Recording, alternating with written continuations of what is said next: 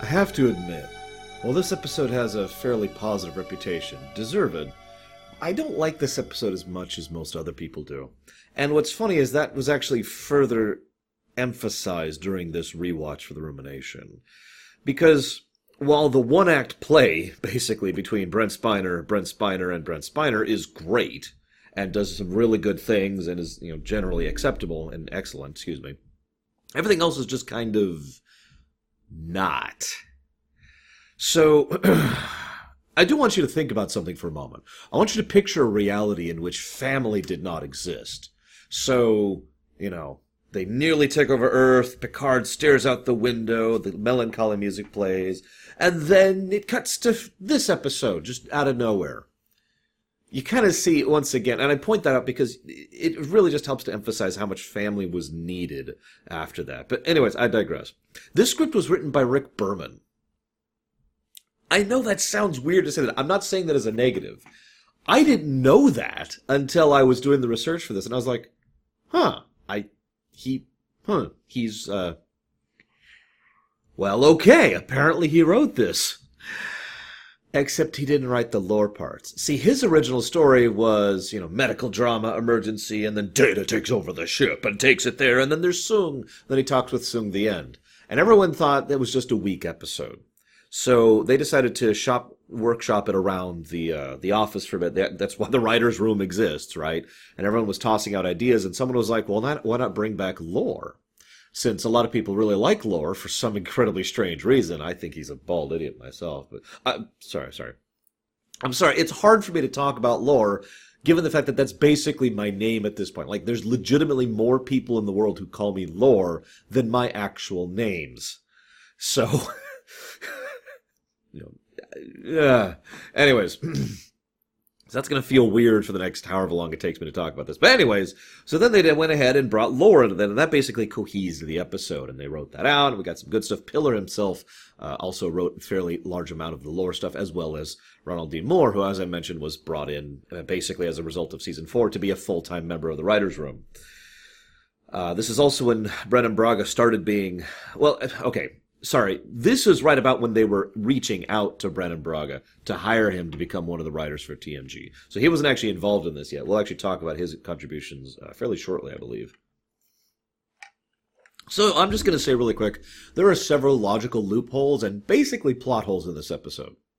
I'm just going to say that right now because I don't feel like covering them in individual, except for one.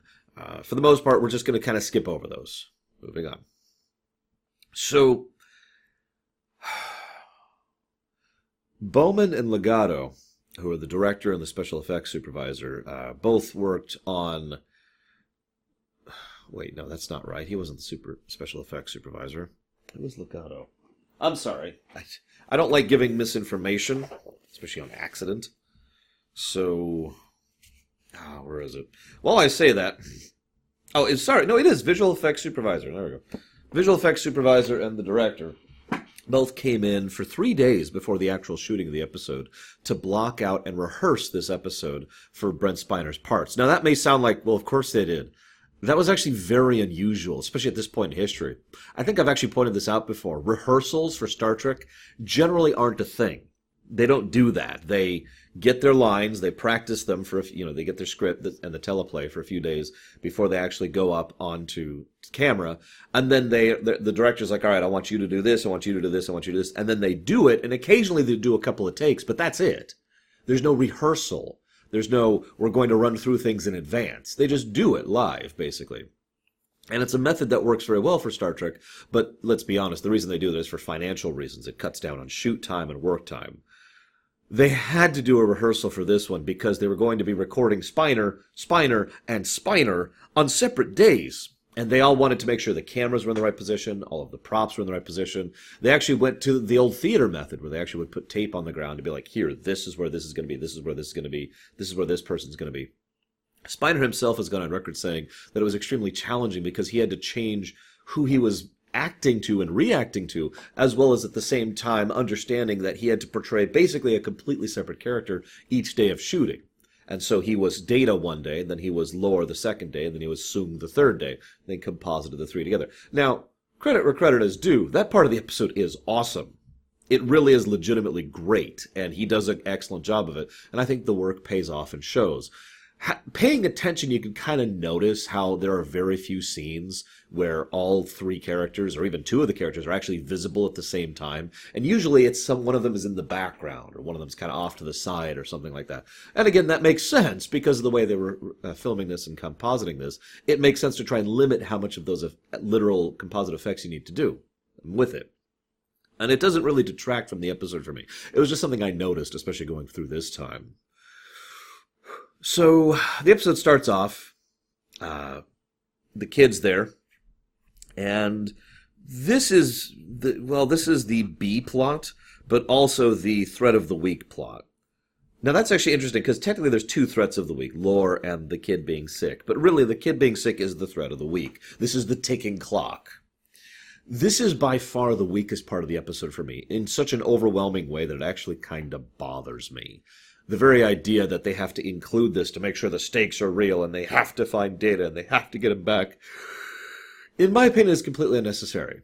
I feel like they could have spent all this time just shoring up the A-plot and adding more characterization, especially between Lore and Data, or Lore and Sung, rather than spending it on this part of the episode. Credit where credit is due, Riker actually acts as a fairly... Well, basically, Jonathan Frakes does a good portrayal of a fatherly figure. Now, he's always had that kind of fatherly approach to command, so that makes sense. But he does a good job of, listen, you just nearly got your brother killed. There's only so many ways you can say that to a 9-year-old, right? So he does a good job of it. I do also want to mention pranks really quick. I don't like pranks. I don't get pranks. And I hate pranks. In fact, one of the things that a lot of my friends learn about me, like as one of the first things they learn about me, is don't prank me. Do not try to pull a prank on me. That will piss me off at best, and at worst, I will retaliate. My friends don't prank me. But ignoring the obvious threat, I don't get the enjoyment of it. Like, that's just never really made sense to me. Now, when I say pranks, I mean something more serious. Actual physical pranks, like, oh my God, you killed your brother. Yeah, that's a prank. That's just unacceptable. Something more mild or minor, okay, well, we can debate that, but yeah, I don't like that kind of just, oh my God, no, or, I don't know, Fusro dying, a scientist with a air compression thing into a wall, that kind of a thing. No, thank you. You're probably thinking, how did you get through college? Yeah, I didn't live in a dorm. That's how I got through college. Although my girlfriend did. That was interesting. But anyways, I'm getting off topic. Point being, why is this super infectious fruit that is super deadly just in a public park that kids can get to easily? Someone explain that one to me. I know it's a Berman script and I'm not supposed to expect there to be excellence in construction, but, huh? Anyway, so we're just going to accept that there's this super deadly fruit there that can kill people and requires special... They can't even deal with this on the Enterprise. They actually have to go to a starbase to get the medical facilities in order to deal with this. That's how deadly and terrible this thing is. Anyways, so then Data starts being out of character, and as is the norm for Star Trek, everyone just kind of ignores the fact that Data's acting out of character. Notice they have several interactions with him that are out of character. And they even flat out say, Data? Before they get, distracted, like, ooh, piece of candy. Ooh, a piece of candy. Data, are you okay? Ooh, a piece of candy. So then, of course, Data evacuates them off the bridge. Data goes the wrong way. Nobody thinks it's unusual. And Data takes over the bridge. Why is this vocal command only required to take over the bridge? I'm sorry to point this out, but even if we're to ignore future stuff, the fact is, at least in 2 points within previous to this point in history, in TNG alone, vocal commands have proven to be fakeable. In fact, this was actually done by Wesley Crusher all the way back in The Naked Now, or The Naked Time, or whichever one it is, the awful one. So...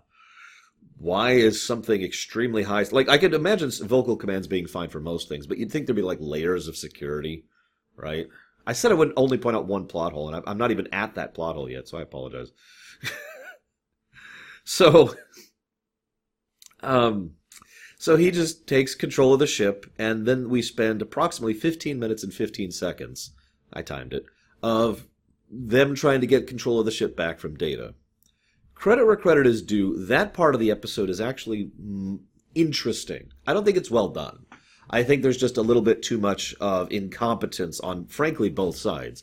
Data could have accomplished all the things he needed to do to take control of the ship very quickly and easily, and there's no reason he shouldn't have. He's an android who is currently not thinking, so he should have just been bam, bam, bam. And they take way too long to respond to stuff, and they don't even try to any of the alternate methods they could do until it's too late for that alternate method to actually be successful. It's basically like if someone who doesn't really understand Yu-Gi-Oh! Tried to write an episode of Yu-Gi-Oh! As in, if someone didn't know the rules of the card game, so they tried to write an episode, and so you're just sitting there thinking, why are you playing that card? Just play this other card, you'll win! And then he plays that card, and the other guy's like, aha, but I have a reaction just to that card. And then it's like, well, wait, no, why are you playing that card? You could have done this other thing. I feel like both sides weren't trying, and it feels like they were trying to drag the episode out, which is funny, if you think about it, because I have a feeling that the actual meat of this episode, the interactions between the three Spiners, was deliberately rushed. You'll notice it actually takes up a fairly small amount of time of the episode. I mean, granted, 30 minutes of the episode, of a 44-minute episode. But they keep constantly cutting away for other extra time. I should have actually jotted down the exact percentage of how much time is spent on them. Because it really feels like it just races through those scenes before, cutting back to the boring plot. But anyways, I digress. So then they do the force field things, which is nice. Why aren't they shooting him on sight? There are 3 separate examples during the chase scene as Data's walking casually down through the ship in order to get to the transporter room, where they see him, and they could have, shot him, and then the force field goes up, and then we run into the force field. At least one of those, the force field was not there when they saw him, so they actually could have shot him. At least once. Possibly twice. The one with Worf is the other one that's a possibly.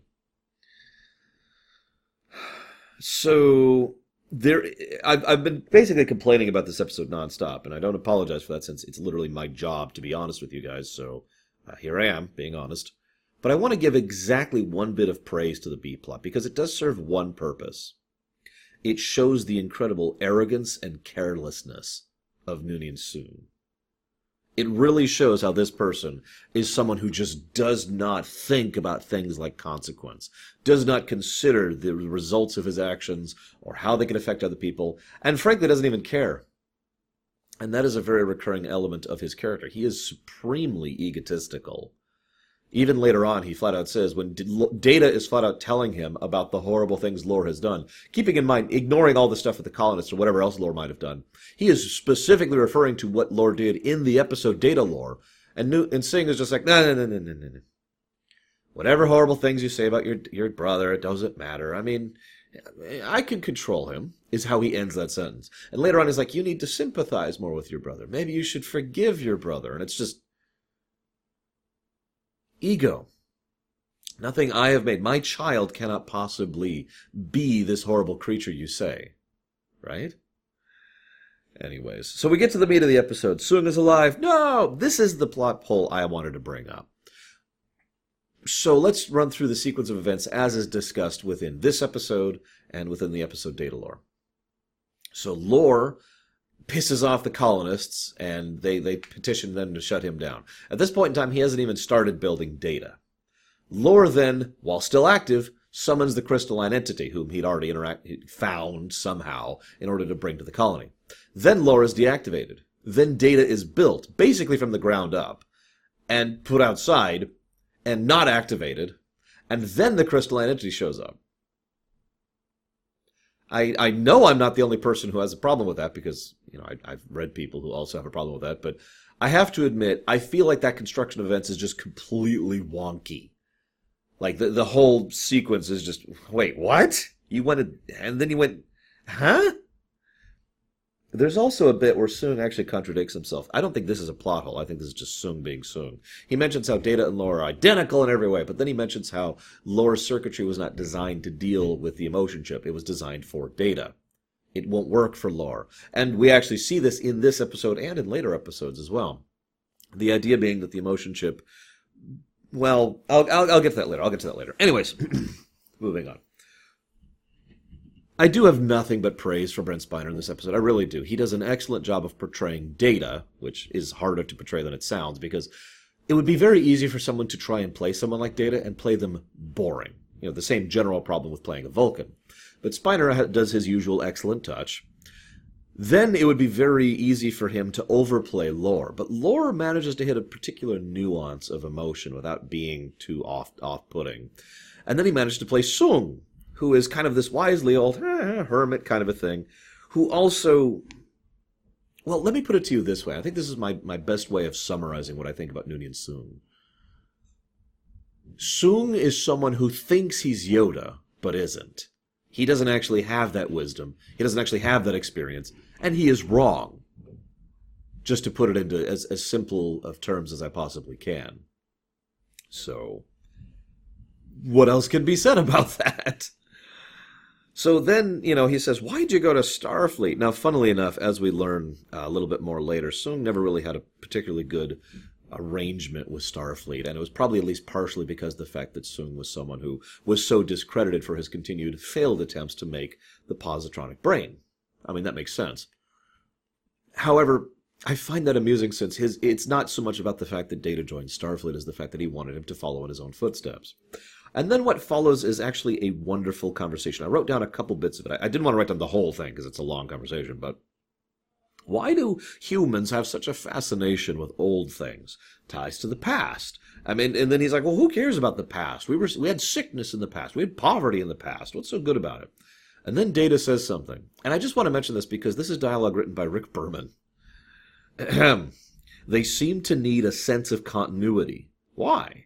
Well, to give their lives meaning, a sense of purpose. Oh, okay. So this continuity, does it only one runway to the past? Well, no. This could be one of the biggest reasons why people have a desire for procreation.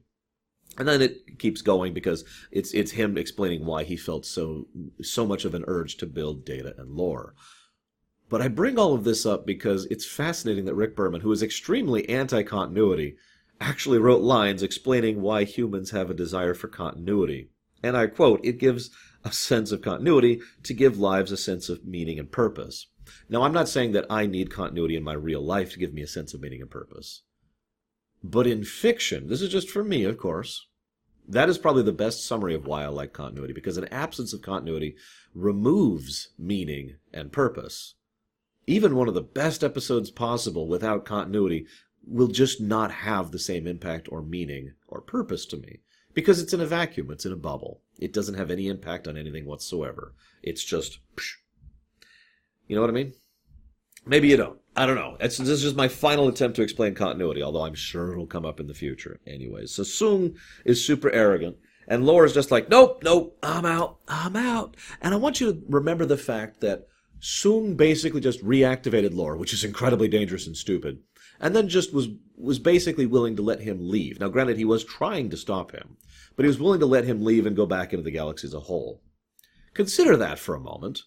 And, of course, well, again, it's his attitude. There's just something about that. Oh, he's not really that dangerous. Yes, he freaking is. He murdered all of those colonists. You could say that, well, he didn't do it personally, but if someone calls in a bomb on a bombing run on a town and then is killed before the bombing run happens, I think we could still safely say that that person killed all of that town, right? I mean, the connection point is fairly strong here. And he tried to do the same thing to the Enterprise. It's just, anyways. So, of course, again, I'm not complaining, though. That is Sung. That is his mindset, his purpose, his perspective. I mean, how could my son possibly do wrong? And keep in mind, he doesn't know any of the specifics of these events. Although, he did flee before the colony thing happened, which is another thing I forgot to mention in my timeline problem earlier. Oh yeah, he also built another basically perfect android. I forgot to mention that, of his wife. That'll come up later. Let's not cover that yet. We're not to inheritance yet. What I do want to talk about is how Lore stops when he mentions he's dying. The interactions between Data and Sung are fairly what you'd expect. Sung is, of course, proud of him. Data can only do so much and responds fairly logically. The interactions between Lore and Data are frankly fascinating. we see in the interpersonal characterizations there that Lore is someone who obviously resents his father and has a great deal of bitterness, but also we could see that there is shame in there, that there is a perspective. He says this line which summarizes this so wonderfully. You could have just fixed me. It was in your power to fix me. The very idea that Lore, for all of his pride, and pride is one of Lore's most strong character traits, for all of that pride and all of that ego, he was willing to be fixed if it meant that his father, if it meant he could have been better, a better son, if it meant his father would have loved him and been proud of him instead of discarding him like trash. That is fascinating, the way that is presented. Now, they never actually say this outright, but I'm going to get into some theory crafting here. I've always felt that the reason Lore was unstable was basically that, for lack of a better way to put it, Soong hadn't figured out how to digitize emotions yet. That the emotional grid wasn't something that he had actually successfully built. He was still prototyping it, and Lore was a prototype. And in typical Soong fashion, rather than trying to build a prototype in a contained and concealed environment, he just decided to make a fully functional superhuman android and toss this prototype into it, and, well, we got Lore. Way to go. God, I just realized there's also B4. There's 2 other Soong androids hanging out there in the future. Jesus Christ. Anyways, sorry. So, having said that, it makes perfect sense that Soong would do this to Lore.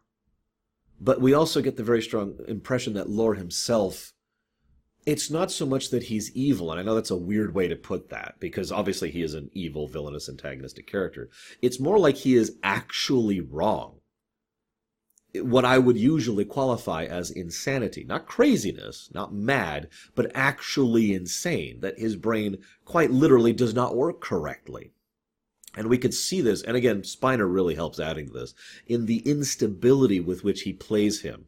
Someone who can go straight from pride to anger to fear to genuine concern. There's a line much later, which I'll talk about when we get there, where he says, "I love you, brother." I think he means that. Despite the fact that he just tried to kill Data, I think he meant that. Because his brain literally doesn't work right. It was not designed properly. He is the byproduct of an arrogant inventor. And so he portrays this wonderfully in this whole episode. One of my favorite parts is when, Soong admits that he's got this emotion chip, and Lore reacts to Data. Now, Data says, "I doubt your sincerity." I don't. I think Lore was 100% legitimate in what he was saying there. Being without emotions, being with emotions, it's a hell of a thing. You may learn to understand me yet, brother. And maybe this will be a thing, but then I think his own instability pushed him to disable Data and take his place and be the one who received the emotion chip. It should be mine. Data's fine. I'm the one you discarded. I'm the one that... And so he pushes himself into this. Keep in mind that for all of his portrayal and cruelty, it's clear that Lore had no intention to harm Soong until he got the chip. Soong says this over and over and over. He says it like 3 or 4 times in a row. This chip was not designed for you. It will not work for you. This is a bad thing. Lore, of course, doesn't listen, probably at least partially because he now has the chip. And also probably because of that main element I mentioned earlier, pride. I am flawed. No, I am flawed. No, I am no. Just refuses to see it, ignores it, denies it. No, I'm going to do this. And I think that, honestly, part of the reason that Lore goes into legitimately being horrific from this point onwards, and he will be from now until the end of Lore, until his final appearance, I think it's because this chip basically makes everything worse. All that instability, all that emotional destabilization is now being magnified. Put it to you this way. Let's say you've got a pattern here, and this pattern is supposed to have an exact shape here, here, and here at the 3 primary junction points, okay? And thus, if you put a center of light in the middle of this, and that's the power of the emotion chip, just hear me out. I know this is a weird analogy, but I think in patterns, so bear with me. So the light being generated from here should show a perfect, basically a Y shape, right? It should develop this perfect shape as long as everything is perfectly aligned with each other. Now, lore already isn't aligned with each other. So instead of these three shapes, we've got kind of distorted shapes, which are already kind of off and are making the light go in weird ways. Then you add the emotion chip in the center, setting off this bright light, and now you've just got this weird distorted image, which doesn't even approach something that is cohesive or strong or actually what it's supposed to be at all. So instead what you have is all of the problems that he already had are now magnified and are so much worse. So he is far more willing to do things like murder and kill. He kills his father. I know his father was already dying. I know Sung was already dying. But he actively goes out of his way to attack him in a way that will murder him, knowingly and willingly, and then just kind of hums and sings to himself as he leaves. I don't think Lore would have been capable of doing that prior to the chip. He might have done it in a fit of anger. That's possible. No! And then I feel like Lore before the chip would have realized what he just did in a fit of anger and been horrified by it and try to fix it. But after the chip, no, that's just magnified so much worse. And now he's just da-da-da-da-da, murder, murder, murder. Just my take on it. Before I go forward, I do want to mention one thing. There's this wonderful scene. I don't know who wrote these lines, but whoever wrote these lines did a great job. There's a bit where Data, Lore, and Sung are all talking with each other, and Data realizes that he is not less perfect than Lore. And he says that. Twice, actually. And each time he says it with an almost sense of wonderment. I love this. This is actually very strong continuity, because how much do you think it bothered Data? How much do you think that was just something that was this black stain in his memory, to know that Lore, the horrible, disgusting person who everything he knows about him means he's a villain who is wrong, was more perfect than him? To learn that was just an incomplete, inaccurate equation that was just bothering him in the back of his mind for the last, 2.5 years. To learn that was not true. I am not less perfect than Lore. I love those lines because it really helps to show how a being with no emotion was severely troubled by a fact, or what he presumed was a fact. So, I'm looking at my notes here. Actually, that's about it, really. As much as I hate to say it, that's kind of the extent of the episode. There's a couple other little nice touches. I like the fact that Riker is the one who knows where Data's on-switch is because of the events of Measure of Man. Very minor touch, nice stuff. Continuity doesn't have to be big stuff, Little stuff like that is nice. And then, they fix it and they go and they handle the threat of the week off camera, by the way, just to show how important that was. And then there's that line about brothers forgive. And then it closes on that. Overall, a much weaker episode than I remember. Just like Data Lore, it is actually the portrayal of the characters and Brent Spiner's own interactions. And I think we could give some credit to Bowman as well, the director. That really helps to buoy what is otherwise, I feel, a fairly weak episode. I hope you guys have at least enjoyed my thoughts on this. I'll see you guys next time.